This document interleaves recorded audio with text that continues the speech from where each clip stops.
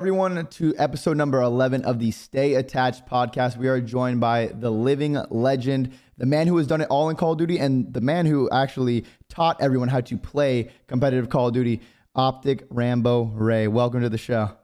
Hey, thanks for having me, man. I'm excited to have you. You've been through it all as a player, a caster. You were a game developer for a little bit at Sledgehammer, right? For 6 years, more than a little Wait, bit. 6? Yeah, I was there for 5.5 years, brother. Well, I didn't even like from like mid-late 2014 to February of the first CDL year, which is like 2 years ago. So yeah, I was like almost 6 years. Wow. Wait, I did not know you were there. I feel like it flew by like very quickly. Everyone's life flies by, so yeah. It's true. But now the coach of OpTic Texas, and things are looking real good for this season for you guys. I feel like you guys have been frying recently. But we fried last year before the season started. That didn't mean much, so yeah, that's true. I'm not getting my hopes up. That's true. You always got to show up to the real tournaments and do it. Oh yeah. But I mean, you guys still had a pretty successful year last season. Like, you didn't win an event, but you're always top 2, top 3, so that's still good. But I mean, of course, everyone wants to get first every single tournament. Of course, that's the goal. Yeah. But enough talking about your teams and your players that you coach now. Let's talk about you as a player and just as a person. When you were younger, when did you first start getting into gaming and like Call of Duty, really? So video games, actually my grandma got me into video games. She was a huge Pac-Man / Mario on the NES, which was one of the earlier console. I was like 4 or 5 playing. I played a lot of sports games growing up. The kind of skipping forward, I got a PS2 and it had the online adapter, and I played this game called Black Hawk Down, Delta Force, which was the rival off the movie. But surprisingly, that game was very much like Call of Duty. It was almost like an early stage Call of Duty game. You could jump shoot. People would drop shot, you had grenades. It was like very military-esque. Like, it was basically CoD before CoD almost. Yeah. And yeah, I was a huge fan of that game. I started playing Call of Duty in 2007. I played the CoD 4 beta.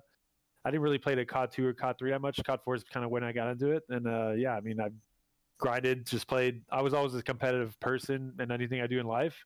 Yeah. And when I found about game battles actually on Black Hawk Down, which was like 2006. It's kind of cool, actually. It's almost like a cool little badge to have. Like, if you go to my GB profile, it shows when I joined the website, and it's like way before everyone else joined. Yeah, you're OG. Kind of cool. Yeah. So yeah, I played CoD 4, and then I mean, the history tells itself after that. So did you join game battles when it was SOCOM battles? Because wasn't it that formally? No, I think I joined literally right after that. Okay. I think they changed it I think it was like November or December of the year. I joined in January. It was like probably a month or two before I joined. Yeah. And then you learned about like competitive gaming, and you were just a competitive person, like you've said. So what really made you did you ever always want to be a professional COD player, or did you kind of just start playing these tournaments, meeting some people, doing really well? And then like, what was your goal with this gaming at the time? Yeah. I mean, like making money or even just going to the craziness of like making a living playing video games was never a goal. I honestly, like, at the time where we were doing it, there wasn't really much opportunity for it. I think the Halo guys had like a chance to do it, but even then it was very few guys who were like actually making a decent living doing it. And yeah, I found about tournaments. I was just like, I started playing for a little cash here and there, played game battles tournaments, like the kickoffs and all the grind was more about passion and just winning trophies and being at the top of the ladder at the time I started playing. But where it really changed into a career for me is when I actually got sick. I had a digestive parasite in my stomach for like almost a year and a half. Ooh. And all I could really do in my time is I would just play video games because it really took my mind off of it. And my parents were cool with it. So, and then while I was doing it, I started making money doing it. And it was like, oh, well, look, I can sustain doing something I really love. Not that I was going to make a ton of money doing it, but at the time it was enough to kind of go by and live by. And I was having fun doing it. So my parents were cool. And when it really kind of turned to careers when me and my team won the Call of Duty, the CoD 4 National Championship in 2009. Came back home with a check, and I showed my dad and saw the pictures. And he saw me. They were super into it. They're like, "This is awesome! Like, is there a chance for us to do more?" I was like, "Hell yeah, there is!" So yeah, that's kind of when it like took off for me as a career. Wait, how much was that check for back then? It was the tournament. Actually, this is a funny story. I like telling this one. The tournament first prize was $8K for the team, which is $2K each. Yeah. And on top of that, I was Canadian. Which at the time, which you still do if you don't have a visa, but gaming is considered gambling. So I lost 30% of my winnings at the border for being Canadian, and then I lost another 8% to California state tax for winning. So I came home with a $1,200 check, and my flight to go to the event was like $800. Ah, So past, like, thank God Ego the Icon was like sponsored hotel room, but like past my personal expenses, taxis to get in from the airport, I basically broke even my first event winning. So yeah. things are a lot different now. Yeah, very slightly different. But who were your teammates and like your team you were playing on back then? Do any of them still play today? Yeah, so Big Timer is probably like the main guy. I mean, most people know Big Timer is. Yeah, Me and of him course. kind of, we played game battles tournaments together in like 2000, like early 2008. So we kind of grew. We went into like the pro scene together, if you want to say. Yeah. I mean, and my other two teammates for that event were Sharp and Dodgers. A lot of people don't know about Dodgers, but Dodgers was basically, I like saying he was a scump before the scump. He was just like this that young good. phenom. He was 13 years old. 13. So like there wasn't an age diff, like the age barrier wasn't a thing when I first started competing. So I was 19. I was either like just turned 19 or late 18s when I had my first event. Big Time was like a year before, or year younger than I am. Sharp was 15, and then Dodgers was 13. So I won my first event with a 13, 15-year-old. And yeah, it was crazy. It was just a really interesting experience that turned into a career. Yeah. And that was with your team, like IXI, right? Yeah, it was Extravagant Icons. Extravagant Icons. Probably the coolest logo. Yes, the snake. It had the yellow snake. Oh my God. I wish I could bring that one back. Yeah, no, that logo was so sick. And I think actually way back then I was on the phone with someone I met through Xbox that lived in like Massachusetts or something. And we were watching that event, that live stream together while we'd on the phone. And I was just like, I just remember watching that. It was just so cool back then. It was so cool to me seeing people like go to in real life, play a tournament against each other. I'm like, wow, I want to do that one day. That looks really fun. The LAN event just changed it so much, dude. Like, I mean, all of us, I mean, I'd say most of us grew up watching Halo, at least the guys who kind of played at that time. Like we thrived to be Halo pros. Like that was kind of it. Like every time I went to the States, I would turn the USA channel on and it'd be Walshy killing people on midship in Halo 2. And they were just like showcasing these cool events. So like when we actually went to the LAN, the first thing we learned at the event was that the finals were going to be playing on the Halo main stage, which was like, oh my God. Like it's almost like the church of like gaming. Like it was where it should happen. So that was definitely like the coolest gaming experience I had at the start of my career. Back in those days, you're at the event. I'm sure the Call of Duty side wasn't too big. Like there's probably just a few spectators, a couple chairs. I think there was probably more players there than staff, spectators, and everything. And of course, the prizes were super low. But did you ever see it like way back then getting it to this point? Or when did you think that like this can be a sustainable career for you? I don't think it happened early. I mean, like even the first few events we had, they were like invitational based on the online season that we had. So like for COD 4 and Modern 2, we played like these things called PCLs, Pro Circuit Ladders, and we had like 3 of them during the COD 4 season, and we had 6 of them technically on Modern 2 because we played on Xbox and 360. So like we showed up to the event and there was like literally I think 2 teams didn't show up, so it was like 6 teams for each of the first 2 events, or at least the first one. Maybe there was more than that the second year. But yeah, for me, I honestly think Black Ops 2 is when I saw it, like, this is going to blow up. Like, this is something I really want to stick to. Like, not that I wasn't going to stick to it. Like, I was doing well for myself because I was doing YouTube videos and I was streaming on Twitch at a time where not a lot of people did it. Yeah. So, like, I was kind of one of the top streamers on COD when I was streaming when Twitch first came around. It was Justin TV before that. And they gave us the ability to make money off ad revenue. And we always had, like, we grinded. So, like, I would turn my stream on every day for, like, 6-7 hours playing like these 360 icon tournaments or game battles tournaments or just ladder matches, and I would typically get like 1,000 or 2,000 viewers at the time, which was a lot for what it was. Oh yes, that's still good today. I would run ads for like every half hour, and I'd say on average I made like $2,500, $3,000 a month depending on the month where the ad revenue was. And like that was plenty for me to live on. Like I wasn't really, like, my expenses weren't very high. I didn't really go out. I would just play video games. So yeah, it was.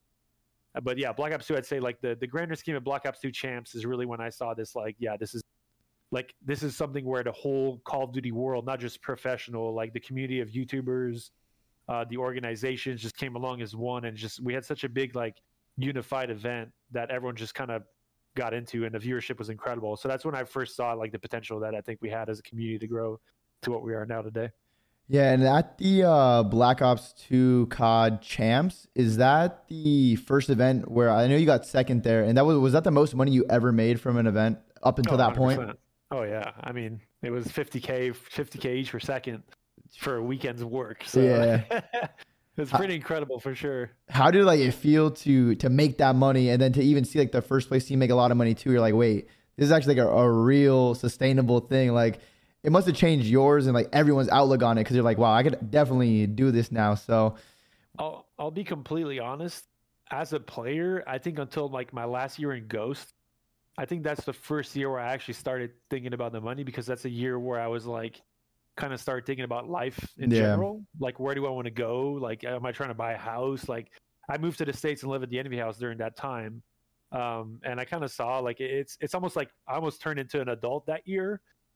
But before that, I'll be completely honest, like money was never like this thing. I didn't really care for it. Yeah. As long as I had enough to go on to what I needed to do, which is live in an apartment, have internet, and have my gaming set up. The money was just kind of bonus. I would save it.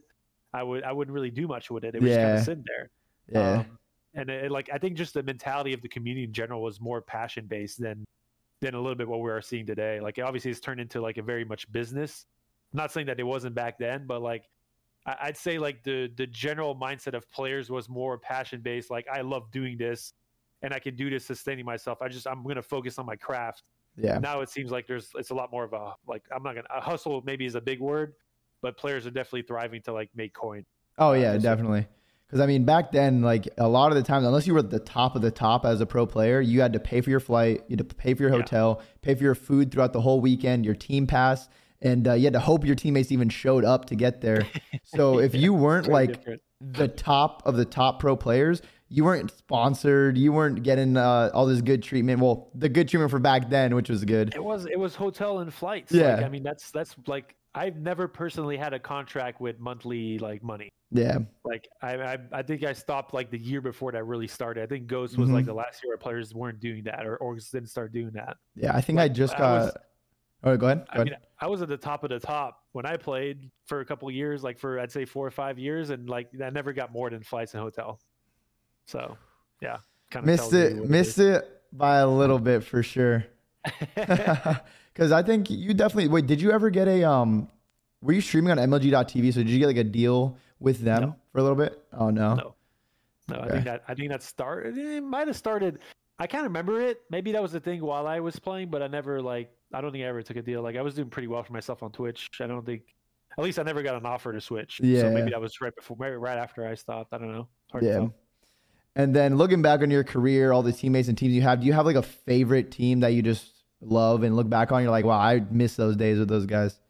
I think it's hard not to look back on my Modern 3 team with Scump, Merc, and Big Timer.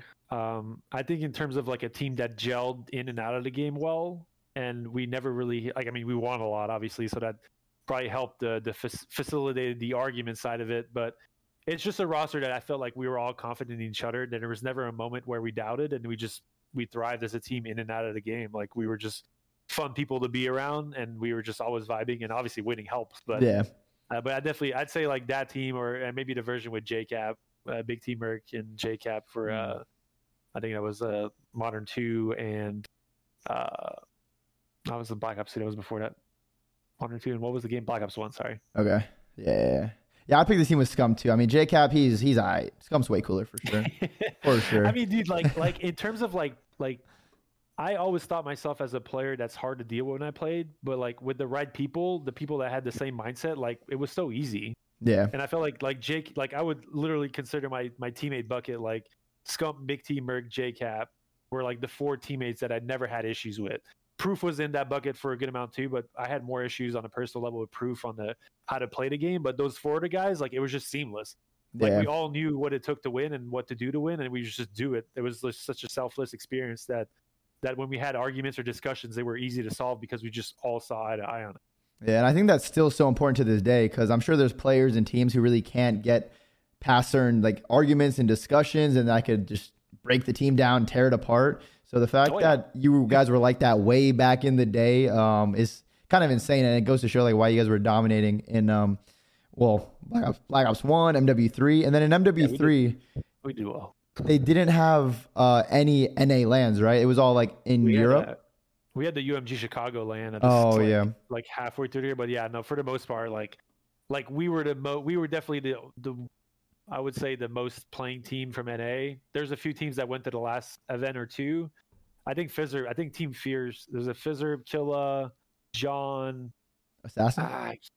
Was it? Yeah, it was probably Assassin actually. Yeah, he was still playing back then. So I think those 4 came to the last 2 EGL, and then the last EGL Envy came was like Nate Shot, Stainville. I can't remember the other 2 players. I think Dito was there, but yeah, we had like 4 or 5 NA teams at the last event. But yeah, for the most part, we were like the main NA team playing. Yeah. But yeah. Yeah, that must have been crazy because like when I was trying to come up in MW3, I was like, "There's no lands to even go to, so why am I even playing?" And then which kind of sucks because at the time, the EGL 5, the first event we went to, had like 100 teams show up to that event. It was like the biggest local you've ever seen in your entire life. Yeah, it was massive, and it was such a cool experience because like it was just basically only COD. It was in a recluse area where there's really nothing else to do. I mean, Blackpool. No offense to Blackpool, but it's not the coolest place in the world. We had like the hotel, we had like 2 restaurants and like a 7-Eleven kind of thing down the street, and that's about it. So like everyone was just hanging out at the venue talking. There was these like they had like an old school like video game area that people would just go on, chill and play. And there's still like videos on YouTube of us doing that stuff. It was a blast. It was really like it felt like a community driven event that went on from like Saturday morning at like 8 a.m. and finished Sunday night at like 2 a.m. It was wild. So speaking of events, what would you say is like you look back on as your favorite event you've ever played at or just attended? I'd say there's 2 that come to mind. I'd say Black Ops 2 Champs was probably like the coolest event I've been at because of what they represented for our community and what it represented for like just COD esports in general. It was such a like different event. We had 32 teams around the world come out and play in a competitive setting. I mean, obviously the Modern 3 event, which was like the XP. XP was kind of like a contest that turned into a tournament, and they played like a beta version of the game with all the stuff unlocked. Or which was like they played with like it was TD. I mean, it was basically not really a competitive event. They made it a competitive event. But Black Ops 2 is really to me like the big first one we had, and it was just crazy because like everyone again like a community just came together as one. Like T Martin, who was a huge YouTuber back then. I remember Tucker Jericho was there. Like I met so many like guys that were like super into it that I didn't think were, and that helped drive what we had going. Like they were making videos about it and super like it was just super cool in general. And I'd say the favorite event I've played, at least my favorite experience playing wise, was probably the Columbus Black Ops 1 event. The very first event back from being sick, a tournament that we won, making it like a good loser bracket run was cool. And who was your roster for that? Was that the one with JCap? Yeah, that was JCap Merc Big T. Yeah, I remember we went into pool play. We lost to Apathy, one of Apathy's first ever event. They came from I mean, that was a time where we were like had a pro bracket, and then the amateur tournament could come out and play and get into the pool play for pros. And we lost to the amateur team, which was Apathy's team, which was super cool because I thought they were incredibly good players. It was like Apathy, Too Quick. Man, I forgot the names of the 2 other guys, but they were a really good team. And they made us start in a loser bracket. So we made a run. We played like Envy, then we played a bunch of our teams the next day. We basically played from like, I think it was 9 a.m. to like 6 p.m. on Sunday to win the tournament, to win the event, which was a dope experience. Yeah, you're just running on fumes at that point. Just straight adrenaline every time you're up on that main stage. It was sick, dude. And I'm sure you could like break this down because you're a coach now. You were a player, and you were always known as like a very smart player, if not the smartest player that taught everyone everything. What would you say is your strongest attribute? From a player standpoint? You can do player. Yeah, just player standpoint. Yeah, I mean, from just the playing stuff, like, I mean, I won't admit, people gave me a lot of shit for my skill. I obviously wasn't the best, but I don't think I was the worst. I did get turned on a lot, which I was known for. I had my moments, but realistically, like, I think my awareness is really what made me the player I was, and my ability to communicate to my teammates. Like, I was almost a coach when I played, and I was almost like the in-game leader thing. Like, I definitely think I kind of thrived in that sense where, like, in the game, I wouldn't necessarily focus on what I was doing at times. Then to me, that's why I lost some of the fights that I probably shouldn't lose. Yeah. I was very much looking at my mini map and trying to direct traffic for my team so that we're always in the best position to do what needed to be done for us to win games. And in that sense, I think that's really what helped my teams that were on the same page, where I didn't have players that would like argue with it. Just be so good because we were never really in bad situations. Like, it would take another team to, like, we were the team that would win games getting outslayed by like 5, 10, 15 kills in a time where people thought killing was everything. Yeah. And that's kind of the rotational stuff, like just bumping teammates. Like, I was being in positions that are conducive to what's going on the map was really what I thrived for my team to be. And that's why like even in the bad moments of my career, I was never like placing outside top 4, top 5, because it was just so hard for us to do that because we were just playing the game better than anyone else was. Yeah, because I mean, even if you're in the advantageous spot and you're whiffing your shots, most of the time you're still gonna hold that map control, get the points, whatever it may be. So I mean, that's just like great fundamentals, and it just makes the game easy on you and your teammates, because it's the most stressful thing when it's just a hectic free for all in like a hard point or something, or back then like a domination or a CTF when everyone's just running around like with a chicken with their head cut off. It's definitely very, very stressful, and it even happens today. So there was a lot of that back then. They're running around with a chicken head cut off. Like a lot of people like were just like, I have crazy stories from our first European event. I mean, we went to Europe. I remember Tommy. Me and Tommy didn't get along very well back then. The European Tommy. Yeah. He was trash talking a lot, and we went to the first event there, and he was like, "We're going to destroy you guys. You guys have no idea how to play the game." We were there and we dropped one map, and it was a stalemate CTF at the end, which was like super close, but it was just it's incredible to like see the mindset of how the game's changed to now, where most people play it like properly, quote unquote. Yeah. But yeah, like back then it would take teams to kill us 3 or 4 times to get something done, and we were just killing once and get whatever we needed to be done. So yeah, obviously it was definitely put us in an advantage compared to anyone else. Yeah, very, very, very efficient. And moving on from just your playing career, how did you start working at Sledgehammer? Did you approach them? Did they approach you? How did that whole thing go down? Yeah, so Jay Perrier is definitely the person I have to thank for that. For those who've been around competitive COD, Jay has been a Treyarch / Activision guy for a long time, who's more or less kind of like behind the scenes a grandfather of competitive Call of Duty, a guy who's always been super passionate about it and has gotten us a lot of the features that we needed in the early stage to gain interest, and a huge driving force behind like Codcaster and like score streaks being used in competitive, like just really all around really cool guy who's done a lot for us behind the scenes. You know, we love Jay. He's the best. So 2 weeks after I got dropped, well, actually we got second at COD Champs and Ghosts, and I got dropped basically right after the event. They only played with me at PAX because like it was so close to the event, they couldn't replace me right away, I guess. So 2 weeks after that happened, I was kind of contemplating what I really wanted to do. And then Jay hit me up and was like, "Hey dude, like, would you be interested in coming and working game design? Because you have like kind of what you said about the smart player thing. Like I know a lot about the game that most players, or not most, but other players don't. And I see it in a different way. And I was obviously the oldest player, so I had more life experiences than your 16-year-old at the time. So I was probably like, and I actually had a discussion with Michael Condrey, Greg Reisdorf, and Dr. Disrespect, who at the time worked at Sledgehammer Games during Black Ops 2 Champ. And they had discussions with me about the game, and they're like I didn't know at the time, but they were there talking to us because they were getting ready to make Advanced Warfare. So they were very much into the competitive aspect as well. Obviously, with Doctor being a huge competitive guy, they came to the event and started asking pros questions, and I had a huge discussion. It was almost like it's almost like an introduction and an interview with them that I had without really knowing it.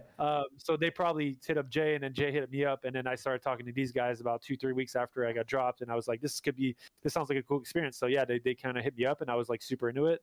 At first, it was meant to be kind of a more of a what's the word, like a trial period, like just me coming in to help to ship Advanced Warfare. Like I was going to come in there for 4 months. And I was going to help him ship out the game, and then we were kind of like going to talk after that, see if I like doing it, and if I was also good at it, right? Because I could have been like both sides. Like I could have been good at it, but hated it and not want to do it further. So we didn't commit to anything, and there was no commitment on either side. I was just kind of an intern almost for 4 months. And I learned a lot about it. Like had so many discussions with all the developers and designers there, and it was super fun. I enjoyed all of it. So we stuck through it, and I was there for 5.5 years after that. I mean, you were there for 5.5 years, so I think you liked it and you were really good at it. So that's really good to see. That, I mean, I'm sure you helped us a lot more than we know, because you never really know what's going on behind the scenes. But just knowing you're there, I'm sure you helped the players and the whole community a ton. And no one even knows like how much you probably helped, because you can't really quantify it. Exactly, you can't really say it either. I mean, what I can say is I had 2 goals there. Obviously, is to make the best Call of Duty game possible. But like part of me, obviously being a competitive player, wanted to be someone on the inside that can help grow what we had. So like I didn't really have much of a chance to work on features for Advanced Warfare, but I did help build whatever rank play we had at the time. And then obviously the World War II was like the only game that I was there fully. I was there from start to finish. So like Rank Yeah. World War II, Codcaster, like all those things I was kind of there to help drive. And then most of my technical side was like the weapon stuff. So like art people and engineers would create weapon art, and I would put it in the game, and then I would tune it to try and make it realistic. With like obviously gamers don't see it that way, but like developers see it. The game, like you're trying to create something that's realistic and immersive as well as plays well. Yeah. So I did a lot of World War II research on the weapons that were in the game, and I would try and tune them to where they would make sense with what they actually were, and then what they make sense with the game, and then try and make everyone happy, which is basically impossible. No, I always look back at the World War II game like it's a literal documentary made into a video game because it was so accurate. The maps were dark, everything was on fire and destroyed. I think that game catches a lot of flack because the casual audience didn't really enjoy multiplayer as much. But for competitive, I think that game was amazing. One of the best competitive games we ever had. Hardpoint played really well. Search and Destroy was incredible. Probably the second best Search and Destroy game we've had since Call of Duty Ghost, in my opinion. And of course, they had ranked play, the best ranked play system ever. Hey, you said the best one. Oh, by far, it's not even close. Like everyone knows just how good the ranked play system was. Like we've seen so many players come in from that were grinding that are now in the pro league, like a BZ, Sib, Hydra, Mac, Nero. Like there's just so many people. And I personally think that's one of the biggest things that's missing in Call of Duty. Like if we just had a rank play system so people can not only discover competitive, but people's talent can be discovered through that rank play system and then potentially have a career. And it just keeps on going because more players are going to find out. They're going to want to go pro. The community is going to grow, and it's just going to take us to a lot of good places. But I want to get your thoughts on this. Segues into your next question. Yeah, it definitely segues. What do you think could improve the state of Call of Duty right now? If you can do a couple things, what would you say is the biggest things that need to be addressed? I mean, I think rank play is number one. Like I don't see one game out there that's successful on the esport front that doesn't have rank play. There's so many reasons why. Like having a place where the general audience can compete in the same game modes and settings that the pros do. The pros having something to play on that they can create content around, and that's fun, where they can play other players of similar skill level, like a good rank play. Like I'll just use World War II as a basis because that's the one to help create. But the mindset was create something the casual audience is going to enjoy playing at the base because it's like they'll play against players their own skill level. So it's very much skill-based matchmaking. Yeah. So I'm never going to have an experience where I'm playing against players that are better than me unless I get better myself.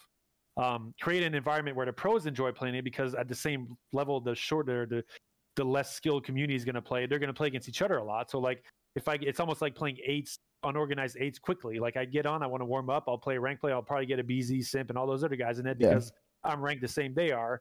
And then thirdly, which to me is the most important part that people seem to forget, is the fact that it gives aspiring players a chance to play against professional players.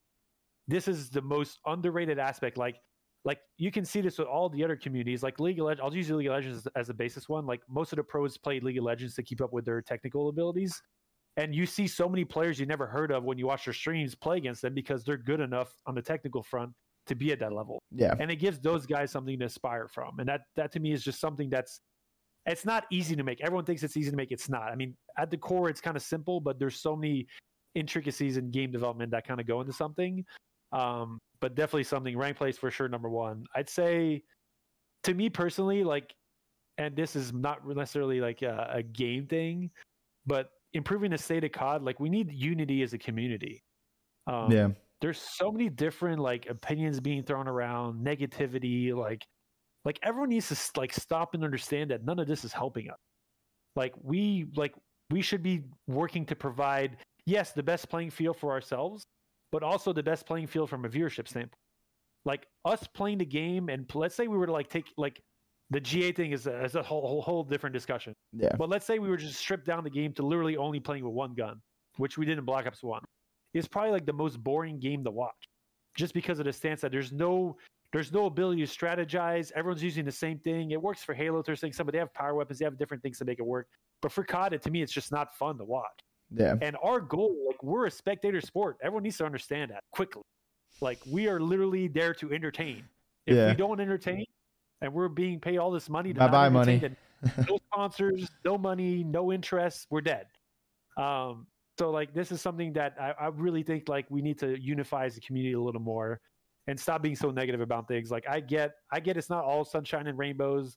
We don't have the things that we feel we should have. I understand that. We did a lot better with a lot less back when I started playing. Yeah.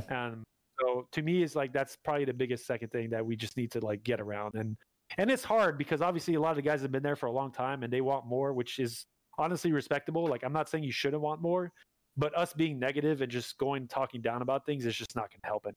It's just we're just foot.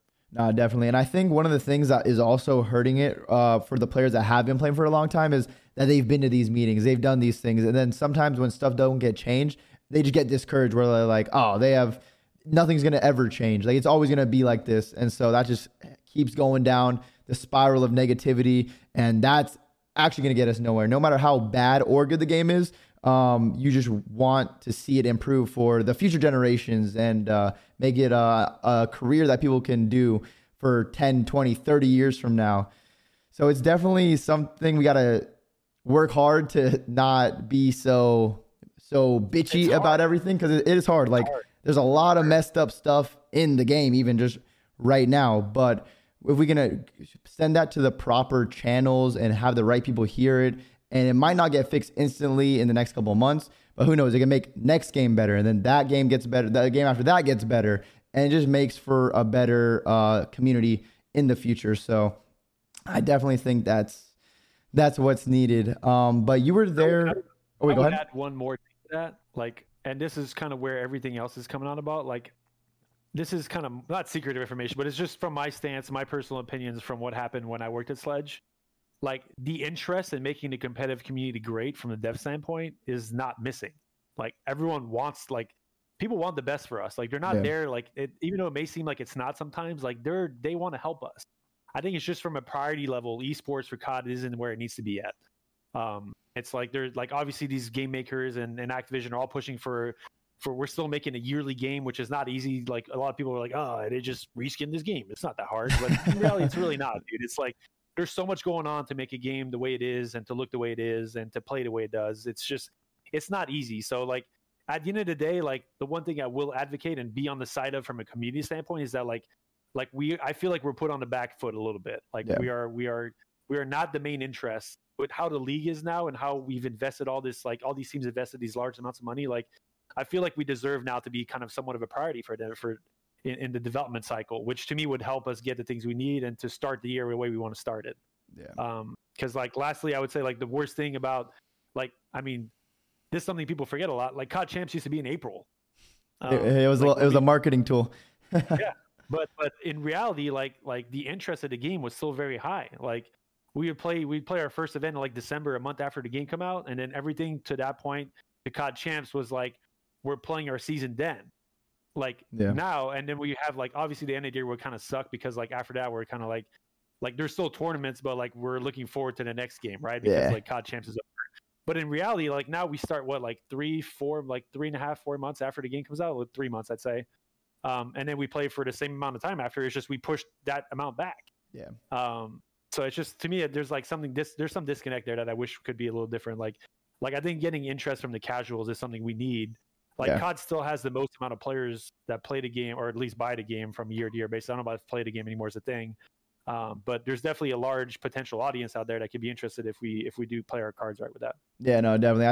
I think everyone agrees. Tournaments need to be sooner because it gives the players something to do, the pros, the challengers, the community something to watch and look forward to build up those storylines, and then that gets the most casual fans because after they play Call of Duty for like a couple weeks or even a month. If they don't like the game, they're out of there. And but if the game is fun and they learn about competitive that quick, they might just stick around and they might be a pro player or they might help support a team, which is going to help the league keep going and running. So I hope that next season, hopefully, that the season will start very, very soon after the game release. Because that even if like everything isn't perfect with the maps or there's some bugs and the issues, it will be annoying, but I think it will be better for the whole community and the growth of it if it does start earlier. So that is something that we need. One of the many things we need.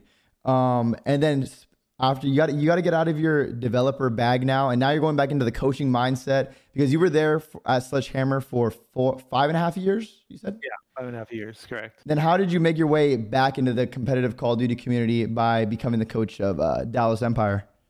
So yeah, so this about a year before I actually started. So I'd say this is like, well, Modern Warfare was 2020, 2020, I almost a 20. believe.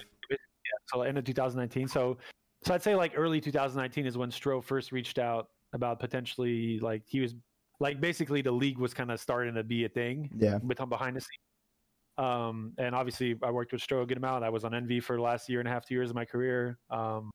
And he started reaching out to me about the potential of coming back and doing something. It wasn't necessarily going to be a coach. I think at the time, the first thing he reached out about was being the GM.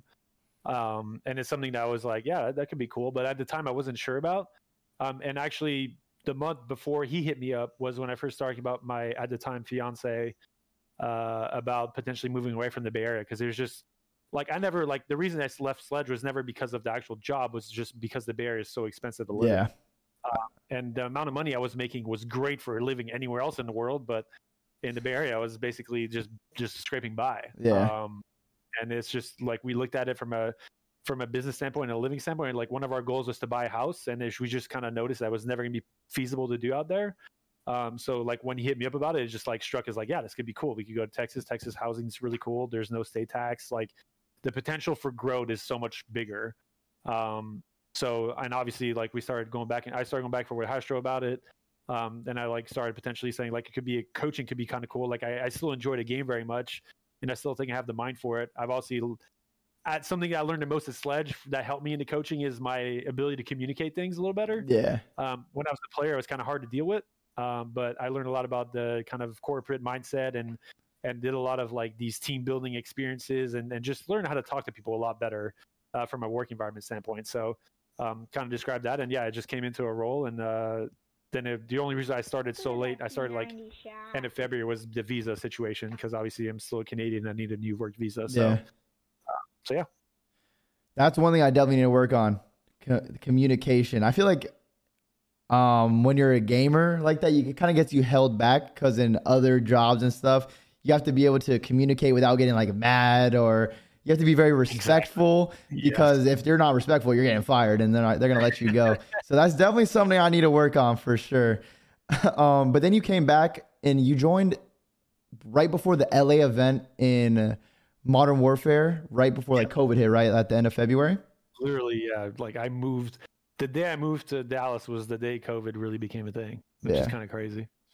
Yeah, I was living in New York at the time. It was insane to just experience that. Wild. Yeah, it was crazy. But the league moves to online, and we're lucky enough to even be able to still have a league and be playing online and competing in tournaments.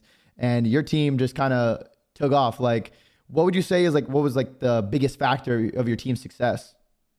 I mean, I think it's the mold that we had. Like, Crim6 and Clay were very much like coaches, players. When I mean, even while I was there, but before I was there too, we had a like young player like Shotzi, who's been a Halo guy, who also played Call of Duty, obviously. But we had like a lot. Like, I think as a team, fundamentally, there's a lot of learning to do that was very much driven by Clay and Crim. And then I came in to kind of put the cherry on top and really help drive communication between the players. And then obviously towards the end of the year, I had much more of a say into like strategy, because I learned the game. Like, obviously I came in kind of dry. I was still working at Sledgehammer. I was watching, but I wasn't really like watching to that point. Like, being involved in the process is very different than just being outside and watching it. So yeah, I think I really kind of helped communication wise at the start, and then came in towards the end of the year. The last few events I said helped a lot more strategically, figure things out, and really make sure that we were prepared as a team to go into champs. And champs was always the goal. I mean, for me as a coach, I'd still always the goal. Like, winning all these side events is great, but if you don't win the big one, to me, it's not as a happy year. I could go on. I could have went on last year without winning any of the regular events. If we went on champs, I would have considered it a successful year. So yeah. Yeah, I feel like, of course, everyone loves to win events, but no one really remembers the events you've won unless it's champs. Like, when people look back on events, won the London home series in Modern Warfare. Yeah, like no one's thinking about that 10 years from now. They're telling their family about the champs they won, the rings they won, the $125,000 or the $200,000 they won. Because like, even with like OpTic and AW, they won 9 out of the like 15 or 14 events. But my team won champs that year, so everyone's just like, yeah, they won the ring. That's the most important. It doesn't matter what OpTic did. And they did the same thing in Black Ops 3. They were one of the best teams, if not the best team all year. Got the champs, got like 7th, 8th again. So it just goes to show how much people poor, like, what's it called? What were I looking for? How much importance they put into the champs event. And that's just the one that's always remembered for everyone. So I mean, it's the same thing in any professional sport. Like the championship yeah. is what people care about. Like you could win the regular season. You like the Golden. Didn't Golden State Warriors win like something like 79-10 or something like that one year, or something crazy where they just like obliterated the competition during the year, and then lost in the finals to LeBron and them. I think that was the year. I think that was when they got 1-3 came back on. I think someone on the stream will know, but I think that was when they got almost super reverse sweeped. But it's like people talk about the records and whatnot, but they still lost. Like, I mean, it's like people aren't gonna like they'll remember the record, but they'll remember who won the championship at the end of the year. So it's just, definitely winning champs was a crazy way to come back into it.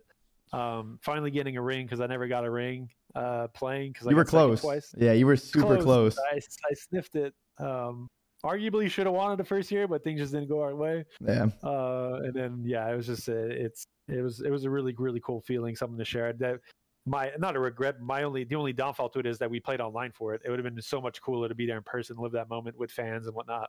Definitely something that I wish we had done, but I mean, we won anyway, so it is what it is. Yeah, I mean, it would be great to experience, but what was it, like that $200,000 or $150,000 you won? That's very real. That is very, very real, even if it's online or LAN.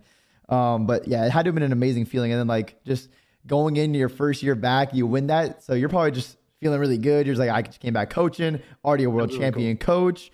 And going into the Cold War season, when it went back to like 4v4, what was like your guys' game plan as a team to like with the roster change that happened right after you won? It sucked. I mean, like it was literally the day after we won that they announced the whole 4v tour thing. It was like, I mean, give us a break, dude. Like let us appreciate the moment a little bit. Yeah. And it's like there's not one glaring player that was like a loose end on our team. Like everyone contributed in their own way.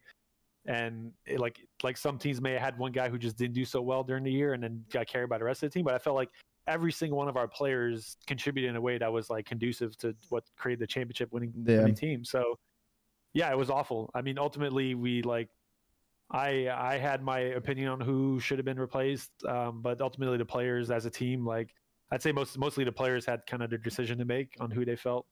And granted, like the situation was kind of where like we had three young players. We had Hugh, Shotzi, and Illy, who were kind of like a trio in a way, where just like they're kind of the future of the team. So like we looked at it as like, well, like Krim and Clay were going to be ones, and the young players just kind of made the decision at that point. And yeah, I mean, Krim and Clay, I honestly think those two belong together. Like they're the experience we had last year during Cold War without having Clay and having Krim alone. Like to me, they complement each other so well, and I feel like that's one of the reasons why I think New York's going to be successful this year.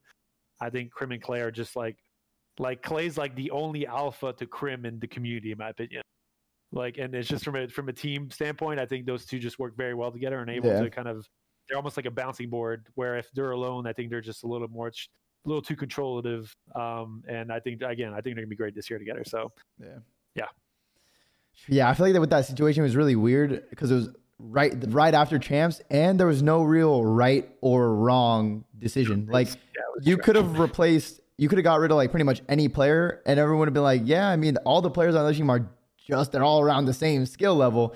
So it was just one of those situations where you just kind of have to do it and then hope for the best because everyone was so smart and talented on that team. It's like there's no bad players, so it's not like you could just easily replace someone. So I can only imagine how stressful that was. Lost no matter who we dropped. Yeah, exactly. Like, so yeah, it was awful. It was not fun. Yeah.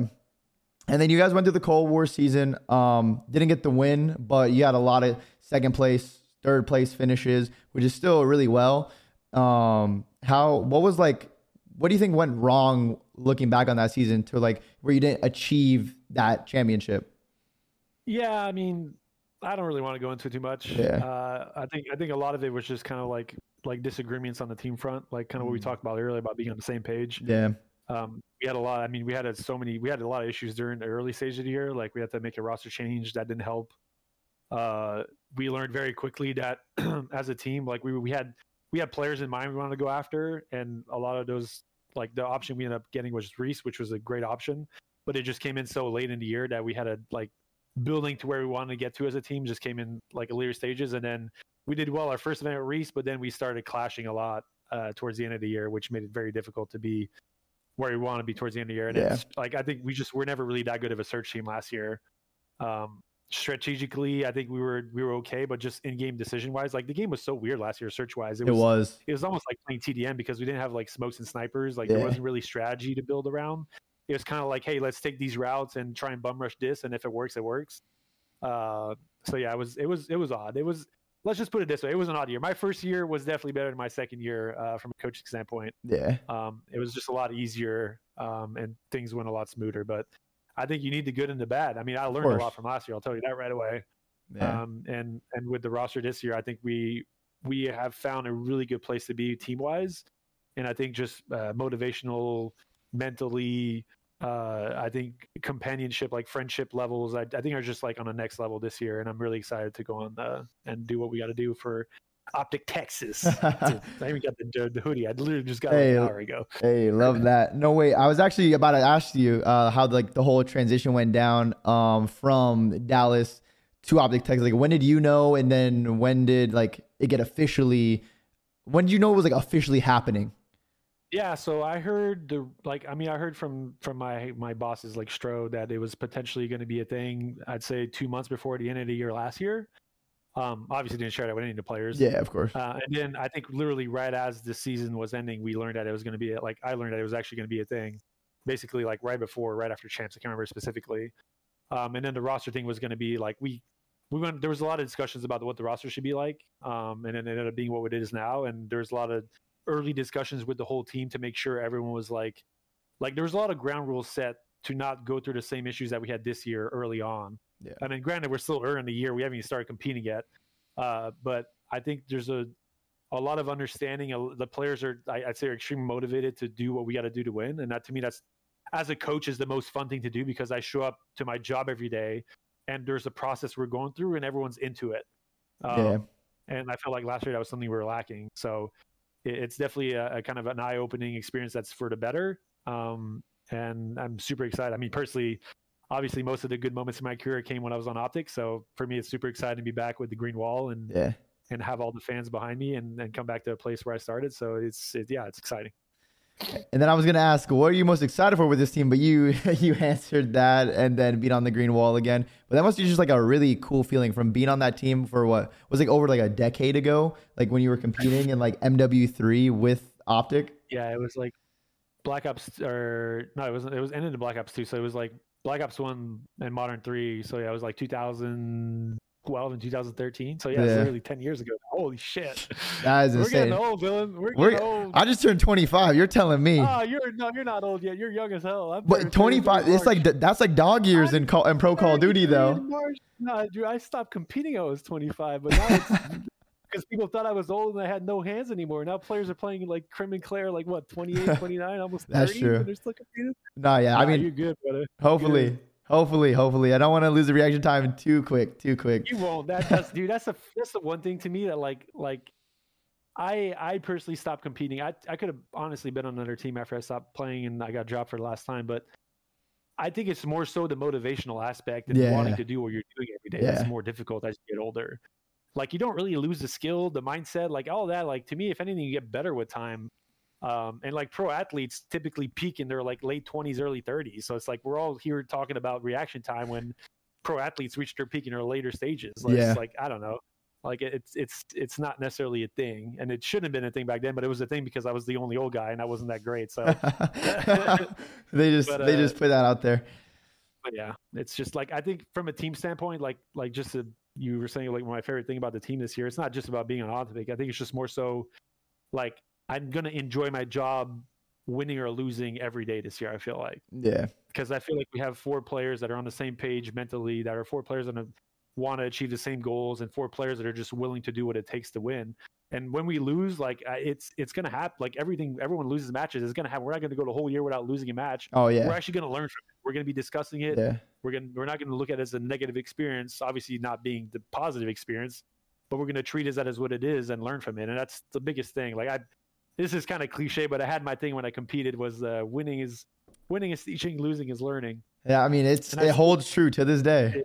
To this day, and anything in life, bro. It's like if you don't learn from your bad experiences, you're never gonna have better good experiences. Yeah, I mean, honestly, you guys are looking pretty good this year. I like your whole roster. You're all great people. I actually love that team. But yeah, start a few arguments over there. Don't let it go too smoothly. Tell someone they're kill whoring a little bit too much, and just start a couple arguments for sure over there. Make it a little bit easy on the competition. But I think that's it for me so far. So I just want to say thank you very much for joining us. And would you be down to answer some questions from chat Of course. if they have any? Chat up, so you'll have to ask it for me. Okay, I got you. Chat, we're here with the living legend. So if you want to ask him a question, now is going to be the time, because Rambo Ray's time is very valuable. It's very expensive. It ain't cheap. It ain't cheap to get him on the show either. So if you want to ask a question, now's the time. Oh, man. That's pretty good. Whoa, those are 57 minutes since the stream started. So when was your first event? What was your first ever event was a Black Ops 2 Anaheim. I just had my dad drop me off there, and I found my team the day before the event started. It was Kalani, Fnatic, and Nihil. I remember those guys. Yeah, Kalani and Fnatic. There were some OGs. Yeah, OGs are sure. Yeah, but they gave me an opportunity because I was just at home playing League of Legends on my little laptop. And I was still playing Black Ops 2 and Call of Duty a lot, but I just couldn't really get into competitive. I didn't have a team. It was hard to find a team. And then they hit me up. I was like, yo, I'm down. And I went there, played pretty well. How'd you guys do? We got 29th through 32nd. So not terrible for finding them the day before with no practice. So who did you lose to? Who was the team to kick you out? Oh man, it was actually Miyagi, Slasher, Khalifa, and awesome. Strife. That's awesome. It was. Yeah, I heard a lot about that back then. They would always talk so much shit. But then we eventually teamed together in Ghost and made our little West Coast squad and terrorized everyone in the online tournaments with our Quad West host. Yeah, I remember that. All right, for the Codfather, how do you criticize or discipline players who need it? It varies with different people. And this is one thing that I'll be completely honest about that I learned from the last 2 years, is that there needs to be a ground set rule set in stone as the year starts. I'll literally say it out loud. Like, for example, I was very worried about finding players last year for being late or for not doing the things they needed to do to be successful, or just not doing their jobs properly. Like finding is something that people see so negatively. But if you set in stone at the start of the season that if you do this, you are getting fined. I don't care what you do. This is a thing. Then those players have a better and easier time understanding and respect, because there's a ground rule. Like there's a standard set at the start here, which is one of the things I did. Like as soon as we had a roster set and as soon as we knew the OpTic thing, we had a call where I literally had Hex and Stro in there to back me up. We discussed all the things that are going to happen this year if you don't do your job properly. So just something to set a ground rule on. And that to me is I'm not saying finding is the best way to handle things, but in general, there needs to be something the player is worried about. Yeah. If there's a time where he doesn't feel compelled to get on or do things, this is your job. People need to understand that. And was there a part of the question? I forgot what the other one was. I think, what was it? Let me scroll back up and get it. Wait, wrong mouse. He said, or discipline players who need it. So I guess it was just kind of what you said. If someone, yeah. But in general, I think, if you have especially these days, I feel like nobody in the league should ever be a hard person to work with on that front. Dude, this is your job. You're paid. All these guys are paid very well to do what they do. There is no reason you shouldn't get out of bed an hour or two before your scrim starts, warming up half an hour before, and just being there with good vibes to try and do your job the way you do it. Yeah. There's zero chance. So just something I learned from last year that isn't the case, but we changed that for the better this year. And then next one from Chicken 2 Cent. He asks, how is Scump different today compared to back in the day? If he is different at all. That is a good question. Honestly, not as different as I thought. I thought he was going to be like when we have discussions as a team, he's more of a listener than a talker. He'll say his point if he has something to say, but he very rarely kind of starts a conversation about something. And that's kind of the way he was when we competed together. Obviously I was kind of the main driving point talking wise, so he was very much open ears. Yeah. And that's just something that hasn't really changed for him. I feel like if anything, I think he just has more experience as a person and obviously playing side, and he understands more like he's understanding how to treat his body, he's thinking of things he eats, thinking of how much sleeps he gets, his routine, like he understands that you're not invincible anymore because he's starting to feel those. He's 27 now. Yeah. So yeah, that's definitely, I'd say if not, I'd say he's basically the same dude. Like he's still super fun over. His sense of humor is more or less the same. Like just a fun guy to be around, and yeah, definitely a vet. Yeah. A vet that's A still vet, competing the oldest high level. Yeah, the oldest SMG in the league right now. Literally. Yeah. Followed up by me, the second oldest. You know, Like we getting up there. And then another question from Avic Viper. He said, "What's the number one thing you watch when you're a coach in practice? Is it mostly the minimap, spawns, player routes, etc.?" Yeah, I'd say in general the minimap tells me what I need to like. I'll watch player POV sometime, but my focus is very much on minimap. I want my team, and I'm sure Dylan can attest to this with his coaching staff, but like our job as coaches is very much to make sure our team is understanding of what the game's like. Like we have a bird's eye view, what's going on. We can see all the maps. So like when players do certain things, the game reacts in certain ways. And our job is to figure out the best routes and best decisions these players can make to play the game and make it the easiest possible game they can play. And it's something that to me, like the most important thing, and this is not sharing secrets, but like the most important thing as a coach is that your team has the ability to win games when they're not playing their best. Yeah. And the only way to do that is to understand the game fully and make the right decision. Everyone understands what the right decision and wrong decision is in every scenario and stance of the game. So imagine like Call of Duty is a book. Each game has pages in that book. Some of those pages and chapters kind of transfer over to a new game, like bumping a player off a hill to push forward, or taking certain routes because your teammates like cross angles and stuff like that. But at the core, the new game, because of the new maps and how the game works, changes every year. Yeah. So our job as coaches is to write that book with our players and have discussions with our players to help them understand what things are going on and help them understand and help them do the things the best they can based on what the game's given them. Yeah. That was a really very in-depth answer. If I was a coach, I'd be like, bro, why are you rotating over there? Stop holding a pregame. Sprint. Go. Like I'd be, what are you doing, you idiot? So yeah, Ray is definitely, I feel like I like listening to you talk. I don't know why. I've always liked listening to you talk, but I feel like it's just very, I feel like I'm learning too much because I'm gonna be trash talking your ass this year, Dylan. No. You would never. You never say mean things. I actually, this is a fun story at Champs last year. I'm sure most people remember this, the raid hardpoint that we came back on Toronto to bring into the game. Yeah. Like I came out on stage and I yelled, bro. I was like, man, I lost it. I went from like sad to thinking we lost to just like straight up like I'm gonna go on stage and yell my ass off. And when I came back, I kind of yelled not towards the Toronto guys, but I yelled loud enough to where they can hear me say they can't close the series, and mostly because of what you guys did to them the previous event. And I was trying to get him back in that same mindset, but like I'm all for trash talk, bro. I love trash talking. Yeah. I think it's good. It's not personal, like it's game related or like to the moment, it's cool, but like don't go after someone's like mom, for example, like people used to do back in the day. Yeah. Like who gives a damn what the mom's doing? But like if you're talking trash about the game or you're teabagging, shooting bodies, like to me that's all cool stuff. That's all fair game. Yeah.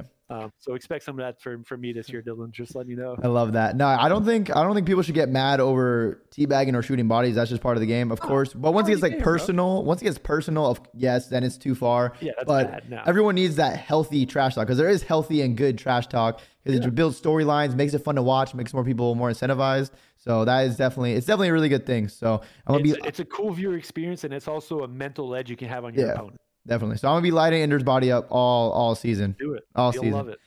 You'll love it. Only for winning though. So as it should be. Last question. Jay Watt asked, "What's Rambo's handicap in golf?" I'm here. Let me pull it up. I'll pull it up and show you. I personally don't know what that means, so you're gonna have to explain like on 5. I'll give you the quick lowdown. So in golf, there's a par, which most of the time is 72. So when you play a golf course, actually I can't pull it up. I have to update the app, but when you play golf course, there's like a mix between par 3s, par 4s, and par 5s. And the total amount of strokes to shoot even par is 72, which is not something a lot of players can obtain. It's pretty hard to do.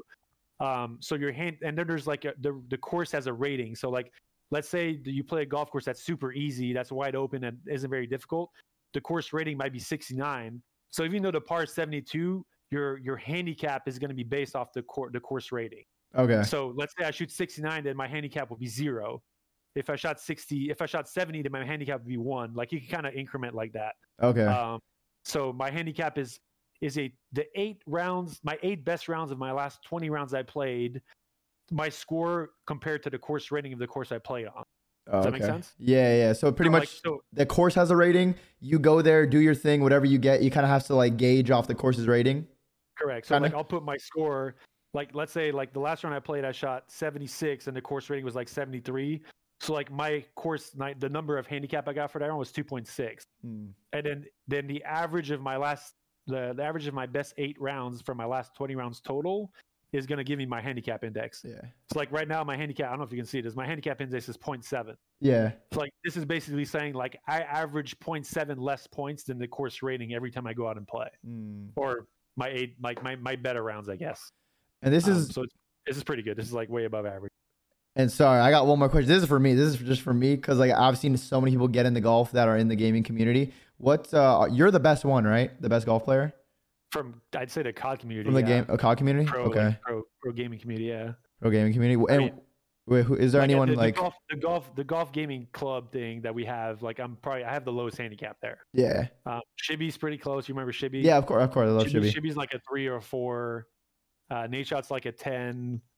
And then I'd say there's like a few other guys like nothing. Jordan Gilbert, the CS pro. Oh yeah. I've heard of him. He's like I think he's like a 2 or a 3 or 4 as well. Oh, okay. So there's a couple of guys that can play. I'd say most players are not that great. They're like around the 15-20 mark, which is kind of where. Yeah, but that's the average golfer though. Like the average, I think the average handicap for a golfer is like 16, which is shooting like 90, which is kind of your typical guy. So yeah. And what's like the most beautiful course you've ever played on? Oof. Or the most famous? I don't know. I've never played Pebble Beach, but I've played the courses around it. So Spanish Bay and Spyglass Hill are 2 courses in Monterey. They're basically along the ocean, which is extremely beautiful and really cool to play. Yeah. Have you seen the movie American Pie: The Wedding? No, I don't think so. I don't see that. That's tragic. At least for those in the chat who have seen it, I played the golf course. It's called Half Moon Bay. They have the Ritz-Carlton there, a hotel literally on the ocean side, and they have 2 golf courses. And one of the scenes in that movie was filmed on that golf course, and I played there. So. Yeah, I only have like 2 experiences with golf. I used to go to the driving range with my dad a lot, which is really, really fun to just try and hit the golf balls as far as they could go. And then the other time, my mom had tickets to a golf tournament that was close in California. That was like a really famous course. And I think Tiger Woods was playing. But I was like, Pines? I don't know what it was called, but I was like 8 or 9. And I didn't I'm 8 or 9 years old. I didn't care about golfing. So I just didn't. She kept asking we should go. I was like, no, I don't want to go. And I kept complaining. And yeah, she got really mad at me for it. I'm sure she could tell me what the tournament was, but apparently it was some big tournament that was out there. What city was it in? I don't remember what city. Was it SoCal, NorCal? SoCal. SoCal? Was it in LA or was it probably somewhere in the LA area, I assume. Okay. If it was LA, maybe Riviera. I don't know. I just know my mom was really mad at me because I didn't want to go because I was like 8 or 9. I didn't care about golf. Yeah, I mean, golf is like, I mean, for me personally, it's just my sport, the sport that gets me outside, and it's a game you can never perfect. Like it's just so hard. Yeah. Like you're never really good at golf. You're just a little bit better than other people are, but you're never really good at the game unless you're just the best players in the world, which are very few. So yeah, it's just a really cool sport. Yeah, and I've seen so many like famous athletes and just wealthy people in general start playing golf at older age. I know Canelo plays a lot on his free time when he's not boxing. And then even Steph Curry plays a lot. So yeah, he's good. He's good too. He's like a scratch golfer. Scratch is when I say scratch golfer, someone who's like around the 0 mark of handicap. And he actually played a few Korn Ferry events, which are professional, like the stepping stones to the PGA Tour. He played 2 or 3 of them, I think. So yeah, he's a really good player. My mom said the tournament was Lake Sherwood in Thousand Oaks. Okay, yeah, Lake Sherwood. That's nice. That's a nice course. Yeah, she had tickets, but me being a young kid, I was complaining. I didn't want to go, and then she got mad. That's funny. We'll have to get out there at some point for sure and start learning the ropes. But thank you very much for joining us. I appreciated it. I think the whole chat and everyone that's watching and listening loved it because I had a great time. Once again, just thank you so much for taking the time out of your day. Of course, anytime, brother. All right, yo, it's been real. Good luck this year. Good luck this year. Don't wait. What? You're coming for me? All right, don't give the boys too much help. Start a couple arguments here and there. Make it tough on them for sure. All right, thank you, Ray. I appreciate you.